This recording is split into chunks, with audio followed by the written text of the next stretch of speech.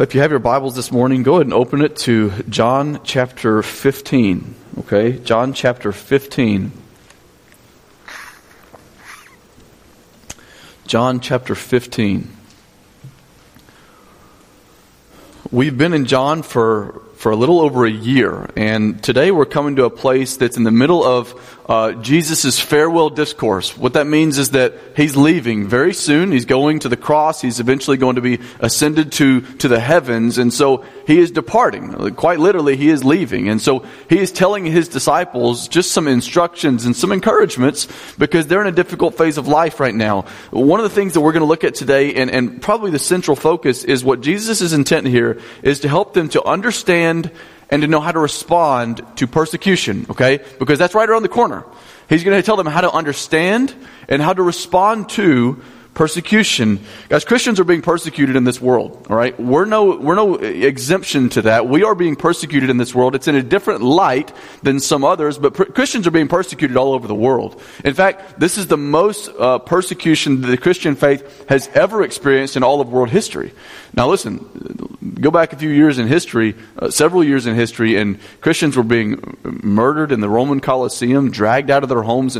Don't get me wrong. There have been major persecutions going on in historical times. But today, today, Christians are undergoing the worst persecution in all of human history. Here's some figures for you that I pulled from one study group, research group. The annual number of Christians killed as a direct result of their faith in the world is 8,000. 111 countries either restrict or are hostile toward Christianity. Over 100 million Christians around the globe are persecuted for their faith. In North Korea alone, there's something estimated between 50 and 70,000 Christians that are in detention camps as we speak. Christians are being persecuted. There's church bombings that happen by radical groups in the Middle East. But we're no stranger to these things. Churches are being persecuted. Just because they're not happening in that way here, our brothers and sisters are suffering for the faith, and it is a glorious thing in other parts of the world. We're going to examine that persecution certainly looks different in the United States, and we'll get there, but I want to keep some perspective. Our persecution in this country is very, very mild in comparison to all of human history. Very mild. It's real, but it's mild. In fact, this is the only time in all of human history, I know I keep using that phrase, but I think it's important. This is the only time in all of human history, as far as the Christian church goes, the last 2,000 years, the only time that there's ever been a civilization that was as welcoming to real, genuine, evangelical Christians than we are today. It's never happened before. So quite literally, we live in a geographical and spiritual anomaly. This is not normal. The situation that we live in is not normal, that our world is so welcoming to the people of our faith. And you may be thinking, it doesn't feel very welcoming. And you're right, okay? There's real persecution, but the level of persecution that we have today is so mild in comparison to what it is in some parts of the world. It's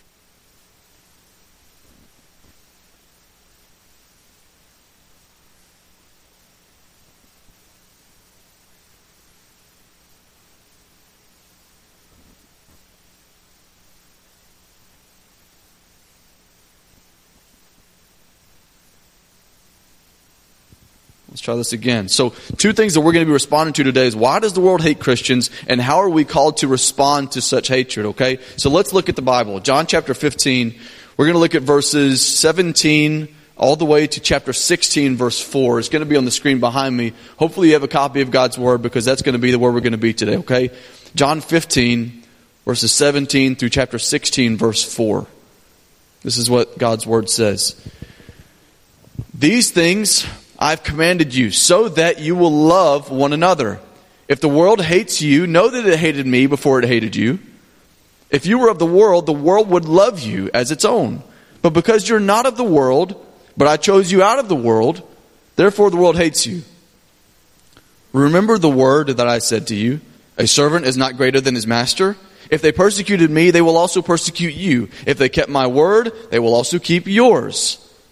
But all these things they will do to you on account of my name, because they do not know him who sent me. If I had not come and spoken to them, they would not have been guilty of sin. But now they have no excuse for their sin. Whoever hates me hates my Father also. If I had not done among them the works that no one else did, they would not have been guilty of sin. But now they have seen and hated both me and my Father. But the word that is written in their law must be fulfilled. They hated me without a cause. But when the Helper comes, whom I will send to you from the Father, the Spirit of truth, who proceeds from the Father, he will bear witness about me. And you also will bear witness about me, because you have been with me from the beginning. Chapter 16, verse 1. I've said these things to you to keep you from falling away. They will put you out of the synagogues. Indeed, the hour is coming when whoever kills you will think he's offering service to God. And they will do these things because they have not known the Father nor me. But I have said these things to you, that when their hour comes, you may remember that I told them to you. There's some historical things that are very important in order to comprehend what's going on in this passage. Okay, listen. I know that the crucifixion won't happen for several more chapters, but chronologically speaking, Jesus, when he is saying these things, is less than 24 hours from the time that he will be arrested and crucified. And so he is instructing and encouraging his disciples that soon will be without their Savior. Okay? He is going to be deceased, at least for a time. And so he's instructing them on what to do. How are we supposed to respond to this? Last week, as Miss Leanne mentioned a moment ago, we were in chapter 15 of John, and we looked at a very famous passage. I am the vine, you are the branches. Abide in me, and I also in you. Apart from me, you can do nothing. And so the word there was that Jesus is telling his disciples that you need to be tethered to me. You have to be linked to me in everything. Abide in me, he said, as I also have abided or made my abode with you. He tells them ways that you will see this in action. You will see obedience looking like love. Love resulting in obedience. You will see prayer in line with the desires of Christ. You will see a life of full joy. You will see sacrificial love. And those things will be evidences that you are abiding in me. Now today, what we're going to see is that the Spirit, the Holy Spirit of God, He Himself is who is empowering such love in action. But you, Christians, you disciples, Jesus is saying, you will not be met with love. That's not going to be the response that you're given. You won't be met with love. And so why is the Spirit so important? Because He empowers not just love in action, but He empowers perseverance in the midst of hate. Perseverance in the midst of hate, which is why verse 17 looks the way that it does. These things I've commanded you, so that you will love one another, which is immediately contrasted, not with love, but he turns it around and starts talking about the exact opposite. Hatred. So if you're taking notes this morning, this is going to be our outline. Christ's two sovereign responses to the world's hatred. Christ's two sovereign responses to the world's hatred. Now listen, I use those words very intentionally, okay? Christ's two sovereign responses to the world's hatred. Number one is understand why the world hates Christians. Understand why the world hates Christians. And you may be thinking, I don't know, that's a pretty harsh term. Hates, that's Jesus' word. Detests is what that word means. An exact opposition toward. So let's see why he says this. Jesus gives full disclosure. The world will despise you. But he also says that this is not such a bad thing. Okay? It's very strange. He says this is not such a bad thing because this is going to serve to affirm that you're in fact abiding in Christ. If the world hates you, it's a terrible thing. But it serves to affirm that you are in me. Let's look at it. Verses 18 and 19. He says, if the world hates you, know that it has hated me before it has hated you. If you were of the world would love you as its own. But because you're not of the world, but I chose you out of the world, therefore the world hates you. So the first question, why does the world hate Christians? Let's begin to answer that question. First of all, we need to understand that word world. Now, when you think of the world, I think of all the people in the world. But specifically, Jesus is talking a little bit more about that. First of all, this term world is cosmos. It means all of things. But he's specifically talking about people. Now, it's repeated 5 times in this passage. The reason I say that is because he's emphasizing it. The world is not just a big rock. It's not just a planet. He is contrasting the world with you, disciples, okay? If the world hates you, you know that it's hated me before it hated you. If you were of the world would love you as its own. He's contrasting these two things. So what is the world, and who does he mean by this? Here's what he means. You are disciples. The world are people that are not followers of Jesus. Specifically, they are people that are still in direct rebellion against Jesus, against God. So when you read the word world, the people that he has in mind isn't all people in the world. It's the people in the world that he has not chosen out of the world. It's people that live in direct rebellion against God. Enemies, those at enmity with God, hate. Less than 24 hours after this passage, Jesus was arrested, tried for crimes he did not commit. He was mocked. He was beaten. He was whipped.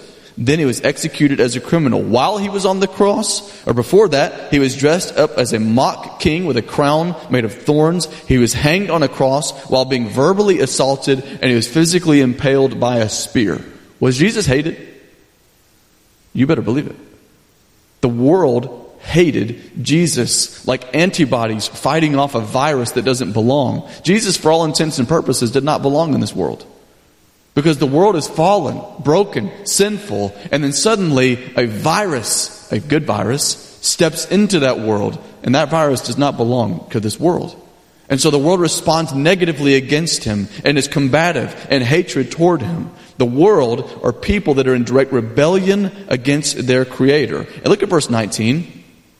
He says, if you're of the world would love you as its own. But because you are not of the world, but I chose you out of the world. I chose you out of. What that means is that you were once the people of the world, right? You were also in rebellion against God, but solely because of the grace and love of Jesus, you too have been brought from enmity and an enemy of God to being a friend with God. In other words, what he's saying is that you have a new natural.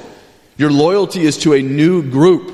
You're no longer loyal to yourself or to others or to this world. You are loyal to Christ.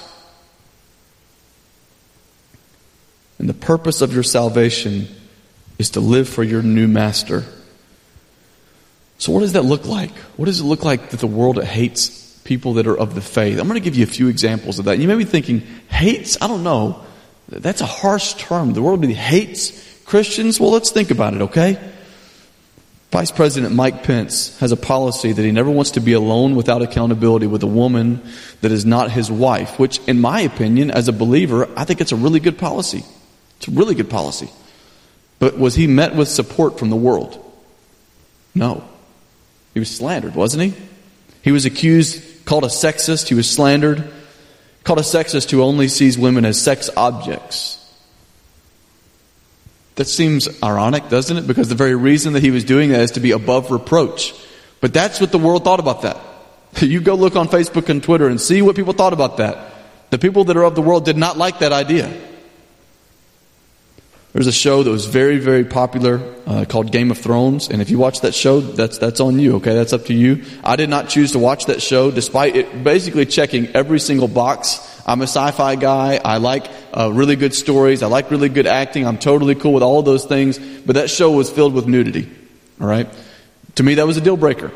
That was a reason not to watch the show. What the world says to that, well, listen, the nudity it pushes the story. It's in the books, and so you have to put it in the story. And so it pushes the story. It's not meant to arouse. It's meant to push the story along. That's absurd. That's insane. The world is like, no, it's cool. But listen, you have a new master. And so you see the world through a different lens. A song comes on the radio sometimes, and I'll begin singing it along. And then suddenly it'll hit me, the words that I'm actually saying that I've let fill my brain. Do you guys ever have that feeling happen? I'll be singing a song or rapping a song. What? That's a joke. I'm not a good... Anyway. So a song comes on the radio, and I will start reciting the words in my mind or out loud. And I'm thinking to myself, what? How do I know this song? How have I let these words fill my brain? Guys, we serve a new master. You have a changed identity. And so it's not okay to say those things are okay. And the world says, well, it's just music. It's just, I like the beat and, it doesn't really influence me. Music doesn't really influence me. Guys, the world would look at those things and say they're no big deal. You're overreacting. But people, listen, if you fit in the world perfectly, that's a problem. You fit in with the world before Jesus rescued you, but now you have a new loyalty, and this is where true joy is found. It's not enslaving. It's joyous to be liberated from being included with the world. As a result, therefore, as he says in verse 19, therefore, the world hates you. Okay, so why? Why does the world hate us? Because they hate Jesus, and now you're his. Okay? Why does the world hate you? Because the world hates Jesus, and now you belong to Jesus. Verse 20. Remember the word that I said to you, a servant is not greater than his master. If they persecuted me, they'll also persecute you. If they kept my word, they will also keep yours. This phrase that you see in verse 20, a servant is not greater than his master, was used earlier in chapter 13 to teach his disciples to demonstrate humble service. Washing their feet, he's like, you're not greater than your master, so you should do what I do. Now it's used in a different situation. He's using the same term. Servant's not greater than his master, but his point here is this, that because I am mistreated, you should expect the same treatment that your master received. In other words, if they persecuted me, and many of them did, they will persecute you. And if they obeyed my teaching, and some of them did, they will obey yours also. That's what Jesus is getting at. And he's introducing that because of verses 21 through 25. Look at it. But all these things they will do to you on account of my name. So why do people persecute the church? Because of Jesus. Because they do not know him who sent me. That's a big accusation. Verse 22. If I had not come and spoken to them. Now this sounds weird. Let's look at it together. If I had not come and spoken to them, they would not have been guilty of sin. But now they have no excuse for their sin. Whoever hates me hates my Father also. Verse 24, this is interesting. He says, if I had not done among them the works that no one else did, they would not be guilty of sin. But now they have seen and hated both me and my Father. Now, I want to take a quick side note because that probably was a little confusing. They wouldn't be guilty of sin. I thought that everybody was guilty of sin. They were, and they are. Everyone is guilty of sin. What Jesus is saying here is not that, well, if I would have never shown up and if I would have never preached to these guys and if I would have never done these miracles, then they would have gone to heaven. Then why would he come? Right? Why would he have ever come to the world if he would have just not come and they would have been not guilty of sin? That's not what Jesus is saying. What he's saying is literally that word, they would not have been guilty of sin. What it means is they would not have or possess sin. They would not possess the specific blatant rejection of Jesus. So Jesus came and he spoke. He did wonders for them. And yet they rejected, listen, the clearest revelation of God's light in favor of darkness. What he's saying is they're essentially guilty of double guilt. It will be very hard for them to be restored. And if I had not come, and if they would have just been oblivious, they'd still be guilty of sin. But this specific type of sin that they're guilty of, they're in a bad, bad situation. Later on in the Gospels, he says that it's comparable to being worse than Sodom and Gomorrah. Deep-stained guilt, deep hardness of heart. And if Jesus had not come, their hearts would not be this hardened by sin. I'll finish it off and look at verse 25. But the word that is written in their law must be fulfilled. They hated me without cause. Okay, so why does the world hate Christians? This passage, verses 21 through 25, kind of answer that. Why? Because they don't know the Father. Look at verse 21. But all these things they will do to you on account of my name. Why? Because they do not know him who sent me. Why do people do evil things? Because they don't know God. That's why. Because they don't know God. Now listen, this is an unreal accusation that Jesus has just made. That the people that are about to crucify him, yes, they're Roman centurions, but the people that are going to say crucify him are not Roman centurions. They're Jewish religious elites. They're church-going people. They're good religious people, so to speak. And what he's saying here is that the religious people are extra lost. That's what he's saying.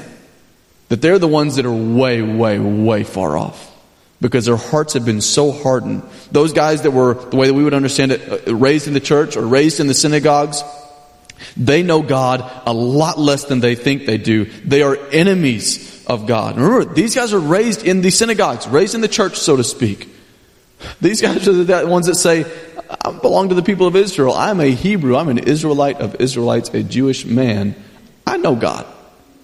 Jesus' accusation is, you hate me because you do not know him like you think you do. Why would he say that? He quotes Psalm 69 verse 4 in verse 25 when he says, they hated me without cause. That's quoting Psalm 69 verse 4. We won't turn there. But what that's saying is David in the passage, he's a righteous sufferer who loves God but is persecuted by God's enemies for absolutely no good reason. And so why is Jesus using this? Because Jesus is saying they are condemned by their own Bibles. That passage is talking about me. So these religious people, they need to go understand their Bibles. These guys that are raised in the synagogues, that have heard the Bible taught countless times, are in fact guilty of the ultimate rejection of God. Now listen, folks, this is why I'm saying this. Because salvation is not by a bloodline or by your upbringing. It is by coming to a saving knowledge and submission to Christ as Lord and Savior. You will not go to heaven because of who your parents are. You will not go to heaven because you've never missed a church service or Sunday school gathering. That will never send you to heaven. Because Jesus is talking to guys that never missed it. And yet they missed it. Good religious people don't go to heaven. People that are blood-bought sinners that have fallen on their faces before the Lord and Savior Jesus Christ are those that will be included in the kingdom of God. And so Jesus is preparing his followers by saying basically, get ready. Okay? Persecution is coming. The world, those guys, they despise you. Guys, listen to me. Church, Christian, this world hates you. The world hates you because they hated Jesus. The world hates you. Here's some proof.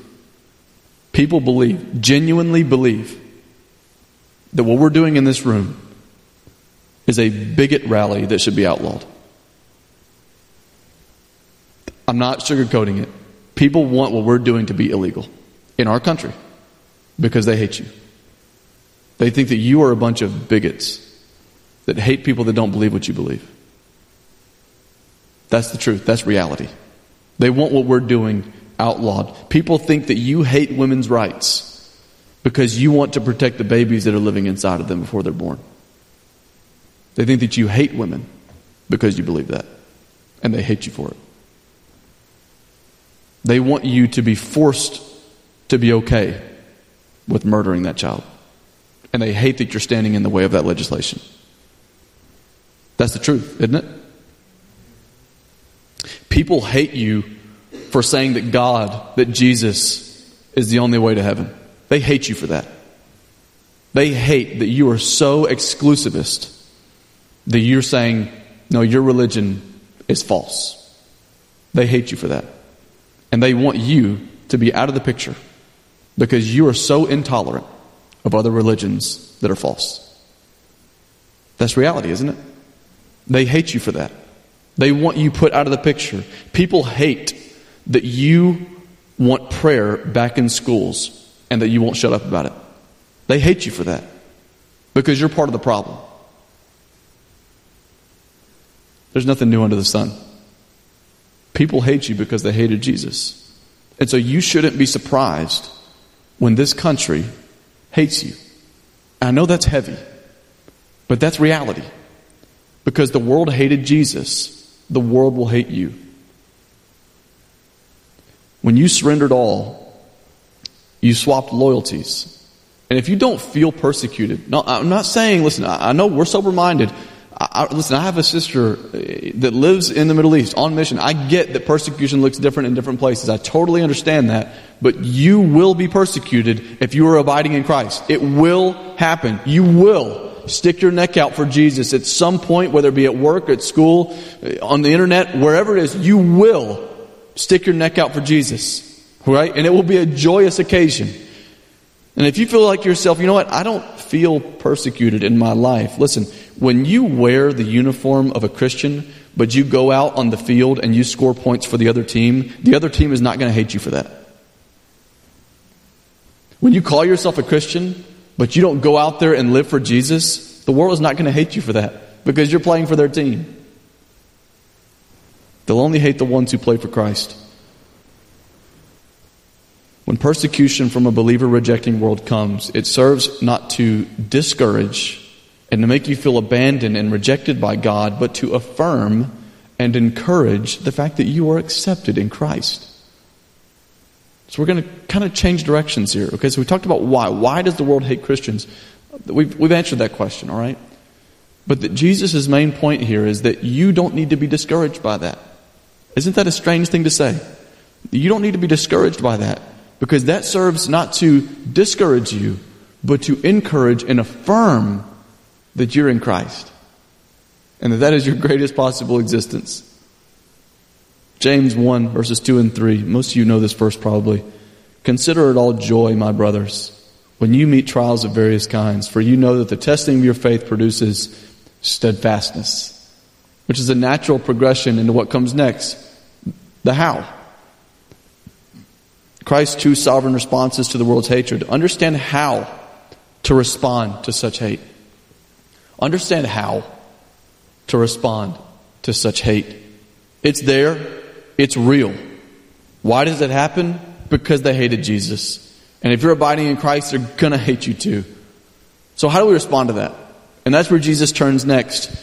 You cannot understand or overstate how crucial the next few days would be for the disciples' faith, right? They're going to have severe temptation to walk away from following Jesus. They're going to scatter like roaches when you turn the lights on when Jesus is arrested. That's exactly what happens. And that's exactly why Jesus says what he says is, here's you go, guys, you need to be encouraged. Stay with it. And so Jesus is going to encourage them while they're going to face severe temptation to not walk away from the faith. Look at verses 26 and 27.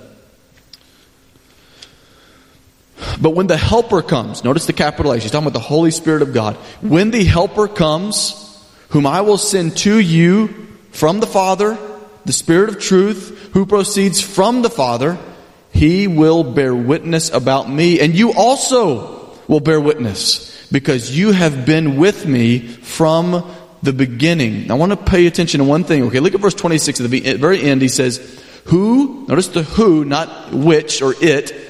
The Spirit is a person. He proceeds from the Father. Now, what that doesn't mean, and I could get into the Greek syntactical language and all this stuff. I don't want to do that. Here's what he's talking about. He's not talking about the fact that the Spirit is begotten of God. He's not saying that he is from God in the sense that he is part of him. Certainly he's part of him. But what he's saying is that he is sent out by him. In other words, he is on a mission. Sent out on a mission by God. What is that mission? Jesus has said it. You will be hated. You will be tempted to cave like a lawn chair under pressure. But you have a helper for that. The main temptation of the Christian is what he says here. It is to, when that pressure arises, to not testify of Christ. And that's why you need a helper. You need to wear the gospel as a banner of truth, not a mark of shame. How? How do you respond to such hate? What Jesus says is, don't stop testifying about Jesus. And when I say that, sometimes they say, somebody testifying, raise your hand, woo, that's not what he's talking about. What Jesus is talking about, testifying, it means taking the courtroom stand and being honest about who God is and what he has done in you. That's what it means to testify. It means to give an honest report of who Jesus is, not in shame, cower under the pressure. This means that whenever you're talking to your children and trying to restore them and teaching them about bad things and good things, you're not teaching them about morals. You're teaching them about sin. You're teaching them that sin is a disease that we are succumbed to, every one of us. And you teach to your children that there is sin and they will do sinful things, but that Jesus loves them. Don't teach your kids to do right and wrong. Teach them to honor Jesus and to hate sin. Doesn't that sound a lot better? Atheists teach their kids to do right and wrong. Teach your kids what it means to sin, fall short of the glory of God, and be loved by a Savior who gave them grace anyway. What does it mean to not stop testifying about Jesus and His work? It means to not be ashamed to talk to a coworker about the gospel. Testify. Be honest about who God is and what He has done. It means to talk to your spouse about more than just, how was work? How was your day, sweetie? Talk to your spouse about testifying of God's work in you. What a more beautiful conversation. That's what it means to testify. It means when people ask you, how's life? And they really want to know, how's life? Tell them what God is doing in your life. That is the most important thing in your life. Testify. Don't be ashamed. Don't act like it's a taboo sort of conversation. That's who you are. Look at verses 1 through 3. He says, I've said these things to you. Why? To keep you from falling away, from walking away from the faith. That's the persecutors, they will put you out of the synagogues. Indeed, the hour is coming when whoever kills you will think he's offering a service to God. Isn't that backwards? And they will do these things because they have not known the Father nor me.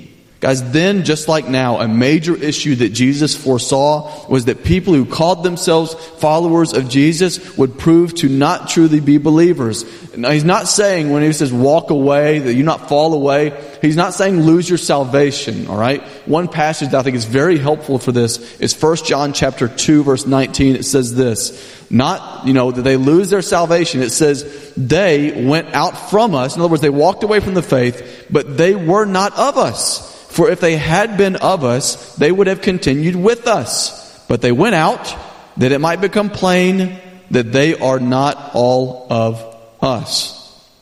Jesus is telling them that people who put them out of the synagogue will believe that they are honoring God by their actions. Guys, I want you to understand something.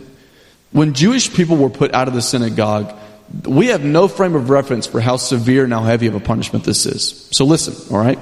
This is what it meant back then for a Jewish person to be put out of the synagogue. First of all, it meant that from a career standpoint, their future plans would be done.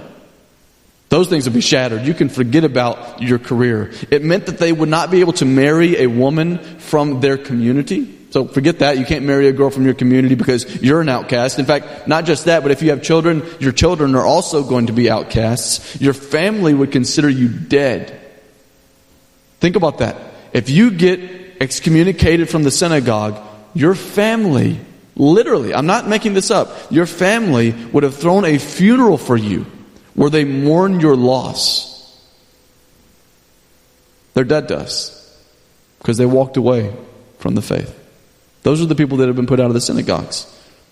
This is a man that would be without family or country, or a woman that would be without family or country. It's a fate that they would say is far worse than death for a Jew, and that is living with shame of being cast out from the faith. It's heavy, right? We have no frame of reference for that. When I mentioned them earlier, but I'll say their first initials instead of their name because this is being recorded, Z and G. All right, the people that I mentioned that live in the Middle East, they came here and they talked some about that, about the shame culture that they live in the Middle East. It's very real. They are terrified of being shamed. Because if you're shamed, it means that you are less than nothing. It's better to die than to be shamed by your people group. And so what Jesus is warning them against is, listen folks, if you cling to me, you're going to be put out of the synagogue. Your life will be over. And yet you will be living indeed. Do you understand that following Jesus in the first century Palestine came with a great cost? We don't know anything about that. They would be tempted to desire what is in front of their eyes over what God has put in their hearts. And who would blame them? Right? They would be tempted to say, I don't want to lose my life over this. But that was a very real temptation for them, was to be fooled by what was in front of their faces instead of what God had put in their hearts. I went to seminary with a guy, and I won't use his name. But this friend of mine, he was an incredibly, incredibly nice guy. I mean, the type of guy that you meet and you fall in love with him because he's so nice, he's very funny, it makes you feel like you're just the most important person in the room, that kind of type. And some of you guys are that type of person, or that type of person. Some of you, I'm kidding. But this guy, man, he was such a delight. I loved him to death. He's a good guy. He was married 9 years. Okay, he'd been married 9 years. He served in the church, 4 children. He's also fostering a child. This guy who I went to seminary with loved Jesus. Recently, he ran off with a 19-year-old 400 miles away from home. Just ran off with this girl. He deleted his social media accounts and blocked everyone, his friends and family on all the social media platforms, deleted their numbers, blocked their numbers, absolutely deleted himself from any accountability. Walked away from the faith, abandoned the church, said that it was all hogwash and just abandoned it all. All because he found something that stirred his affections more than Jesus. So it's a real warning, right? He's a seminary student. I mean, he was going to be a pastor. He loved the Lord. And yet, he loved what was in front of his face more than he loved Christ. Now, he was a seminary student. He was a good guy, really, really kind, loved his wife, it seemed, kids, bunch of kids, leaves a wonderful family. Guys, there is no one above the temptation. No one. And if you think that you are, you're a target. And the bullseye's on your back. Guys, the greatest danger of walking away from Jesus, and Jesus knew this, and this is why he said it in chapter 16. The greatest danger of walking away from Jesus, it's not college professors, it's not the LGBTQ, it's not television, it's not social media, it's not video games, it's not drugs, it's not alcohol. It's being convinced that this temporary life is more valuable than Jesus. That is your greatest danger in this life. And you could say that those things are all part of that. Certainly that's true. Your greatest danger in this life, I'll just be honest, it's not loving Jesus enough. It's loving something in this world more than you love Jesus. His point here is that the very best thing, disciples, that you can do, the very best thing that the disciples can do to not fall away is not to try really hard not to sin. It's not to try really hard to be a good person. It's not to try. It is to cling to Jesus like literally your life depends on it. Church, cling to Jesus. Cling to Him. Because no one is above the temptation to fall away from Christ and to go wander off with some 19-year-old that you don't even know 400 miles from the family that you loved your whole life because you are weak, just like I am. It means you pray earnestly that God would keep you from yourself, that you would love Jesus more than you love anything. Church, Christian, do you love Jesus? Be honest. Think about it. Be introspective for a moment. Do you love Jesus more than everything in your life? More than your job, more than your children, more than your parents, more than your spouse. Do you love Jesus more than everything? More than sex, more than your cell phone, more than social media, more than music, more than entertainment? Do you love Him more than everything? And if there's something that came to your mind that is competing with Him, you're in danger. You are in danger because that thing is what Satan will use to destroy you. These guys were petrified of being put out of the synagogue. That was the closest thing, the most dear thing to their hearts. And Jesus said, the evil one will try to use that to make you fall away from me. Don't let him. Cling to me more than that. Church, love Jesus more than anything. Lastly, look at verse 4.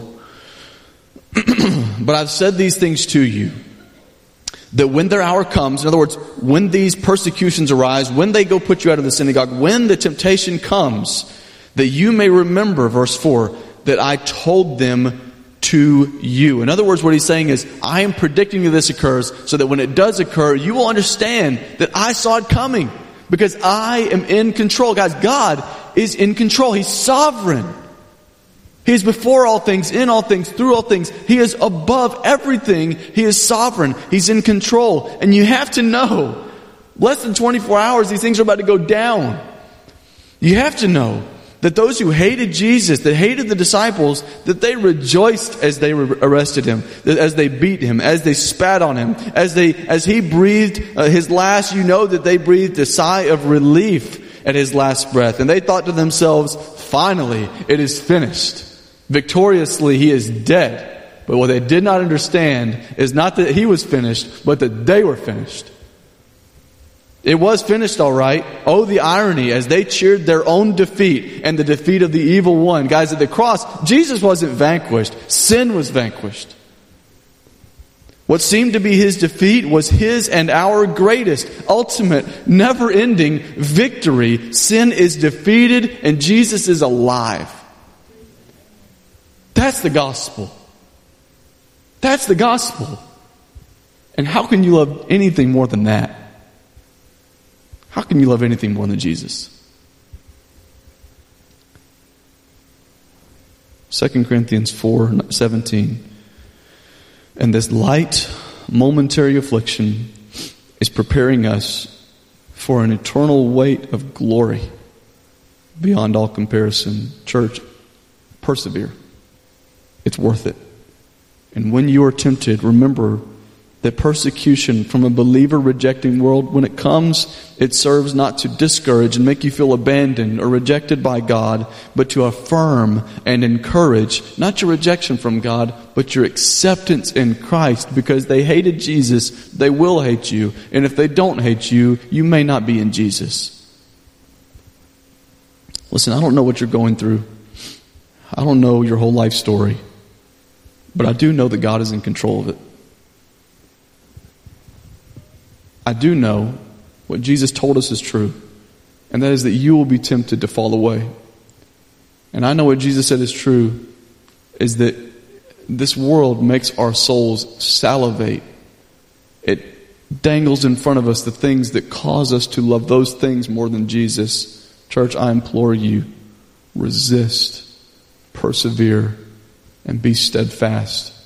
The greatest thing that you could possibly do to remedy that is not to try really hard and try to be a really good person.